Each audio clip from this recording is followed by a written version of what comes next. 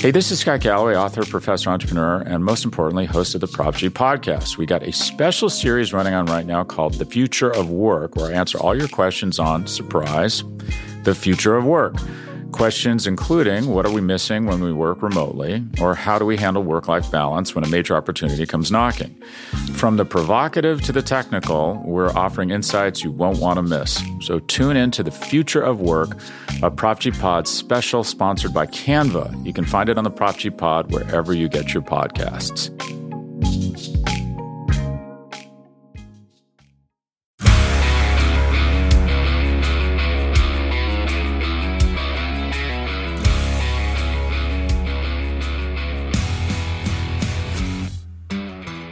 Welcome to the Daily Hammer, your daily news source when it comes to the Atlanta Braves as part of the Battery Power Podcast Network. My name is Sean Coleman. Hope wherever you are and wherever you are listening, you're having a wonderful start to your Wednesday. Of course, the Daily Hammer, the Battery Power Podcast, and the Road to Atlanta Podcast all can be found for free on all platforms where you choose to listen to podcasts as part of the Battery Power Podcast Network. You can also find it at find the podcast network at batterypower.com, as well as at Battery Power SBN across all forms of social media. My name is Sean Coleman. You can find me at StatsSAC. When it comes to the Braves, here's the latest from Atlanta. And I've got good news. It was an exciting and outstanding game for the Atlanta Braves in Atlanta last night. And one of the biggest reasons why it was that not only did the Braves get a 3-1 victory over the Cubs, and just to be honest, a series opener that the Braves should have won with Max Fried on the mound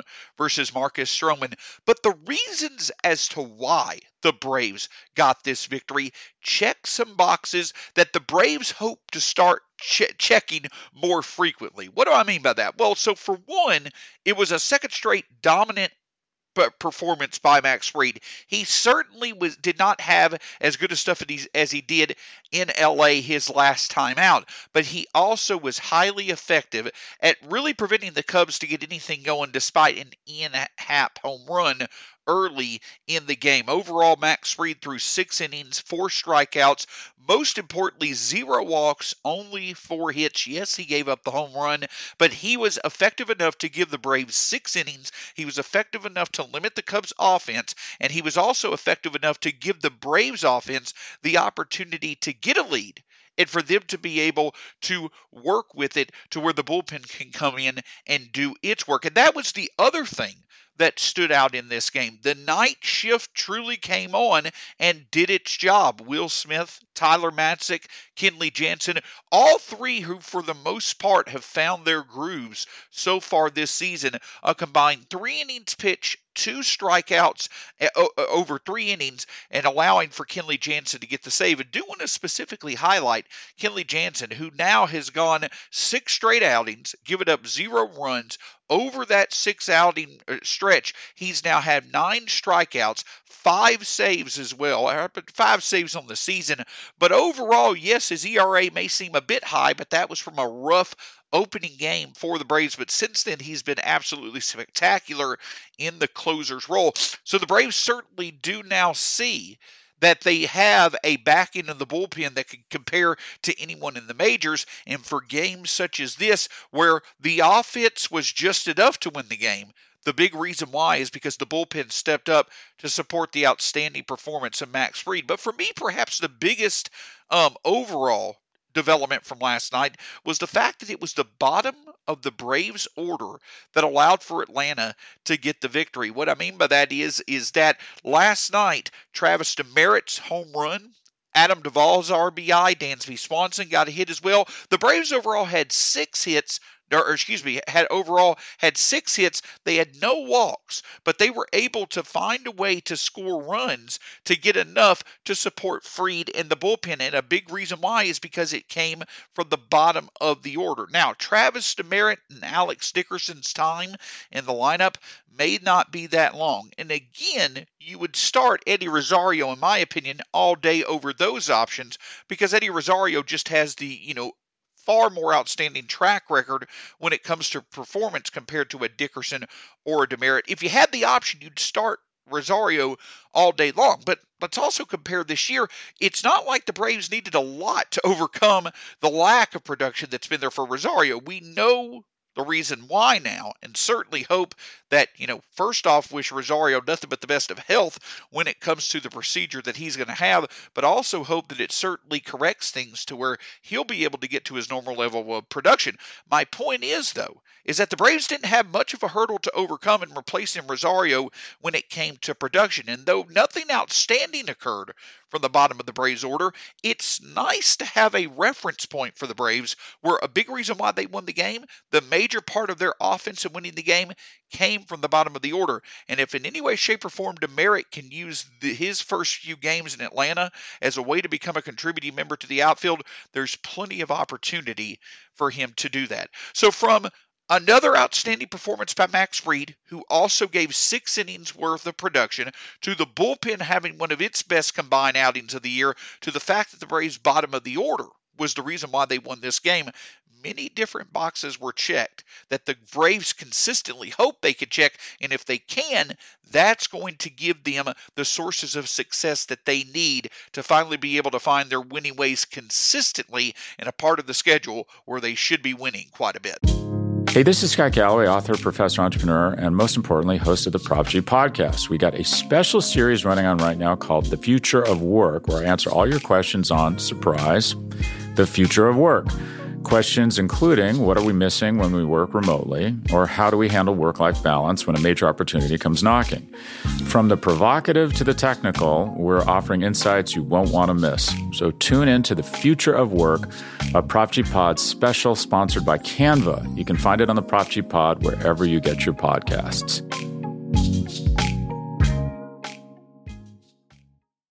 So, of course, the major news of the off day from Monday was Eddie Rosario's eye injury, in which, he had gone to see an eye doctor. It was revealed that, he certainly would need a procedure to be done to correct, what had been a struggle for him when it came to seeing things on the field this year. And the end result is he's going to be out 2 to 3 months. The hope certainly is, and it seems like there's a lot of confidence in that whatever procedure needs to be done, though unfortunately it's going to keep Rosario out for an extended period of time. Once he returns, which likely at this point will probably be sometime around the All-Star break, once he returns, he should be in good form and hopefully will be able to provide the Braves a spark in their lineup for the second half of the season. Well, in another development that occurred on Tuesday was that Major League Baseball and the Players Association came out and announced that they are going to extend the amount of time that teams can have access to up to 14 pitchers for their rosters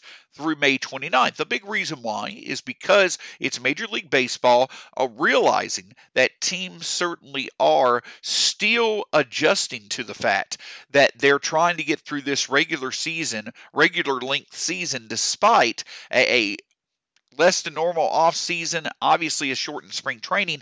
And so it seems like Major League Baseball is doing what it can to make sure that the workload for pitchers for many teams are not too much coming out of that unusual preparation for the season. So in correspondence with Eddie Rosario now being unavailable, the Braves are going to bring up hard-throwing right-hander William Woods from AAA. Now, it may not be that long of a stay for William Woods, but the reason I bring this up is because you add another power arm to this Braves bullpen that already has, in my opinion, more velocity in it than we've seen in quite a while with Spencer Strider, even Kenley Jansen, Tyler Matzik, and others. Now you throw William Woods into the mix. He probably is not going to be used that much, but this just goes to show that, if William Woods could eventually stick as a permanent member of the bullpen, the future of this Braves bullpen, even if Strider goes to the rotation, the future of this Braves bullpen has an added element to it that you haven't seen in a while, and that is velocity. So it should be exciting to see what William Woods might be able to do out of the bullpen. But of course, the focus of today is going to be seeing if Charlie Morton can get his, dominance back in his repertoire. Not necessarily even dominance, just effectiveness. The ability for Charlie Morton, just like he did for 90% of last year. Take a step back. want to say that this is not surprising to see Charlie Morton struggle out of the gate. He did exactly the same thing, maybe not to the level that he's done so far this year, but earlier last year, he had a rough start to the season and was able to really start to find his way entering May. The Braves certainly hope that he can do that tonight, because if one thing truly does stand out, Max Fried, we obviously feel confident he's going to pitch to the best of his ability and be one of the best left-handers in the majors for the rest of the season. If Kyle Wright has figured something out, that is an outstanding development for this rotation in general. But if Charlie Morton can now get a good performance under his belt, can bridge that gap between how Fried is pitching and how Kyle Wright is pitching, that will be a major development for the Braves. And you have to figure he can find his groove tonight on the mound against the Chicago Cubs. The key for Morton is just simply going to be getting through that first inning. The first inning has been one of the major, hurting points for, or pain points for Charlie Morton, is that, getting through that first inning, getting, a clean inning under his belt.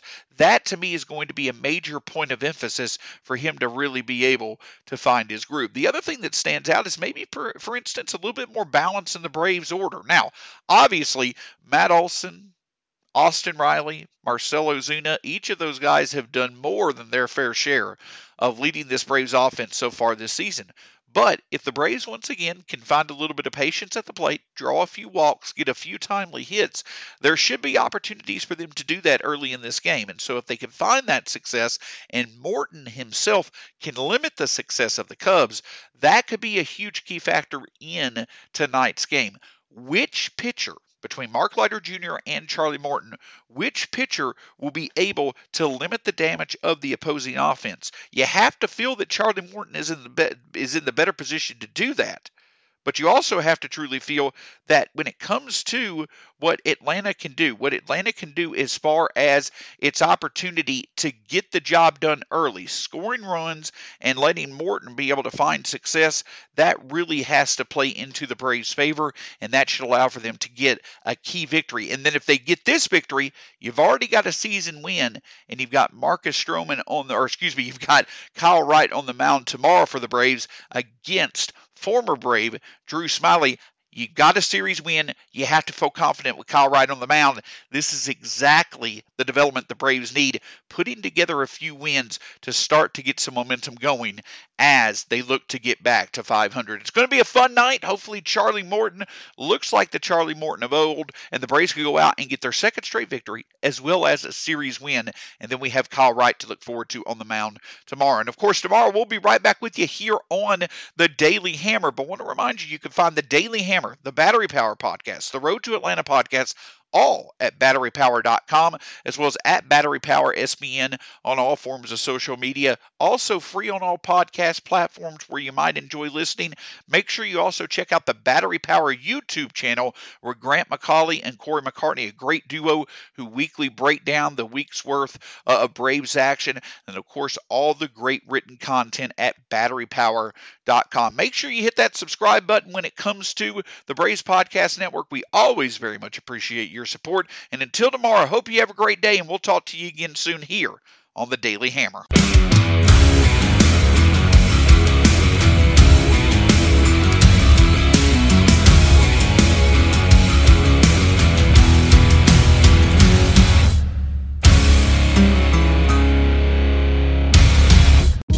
Hey, this is Scott Galloway, author, professor, entrepreneur, and most importantly, host of the Prop G podcast. We got a special series running on right now called The Future of Work, where I answer all your questions on, surprise, the future of work.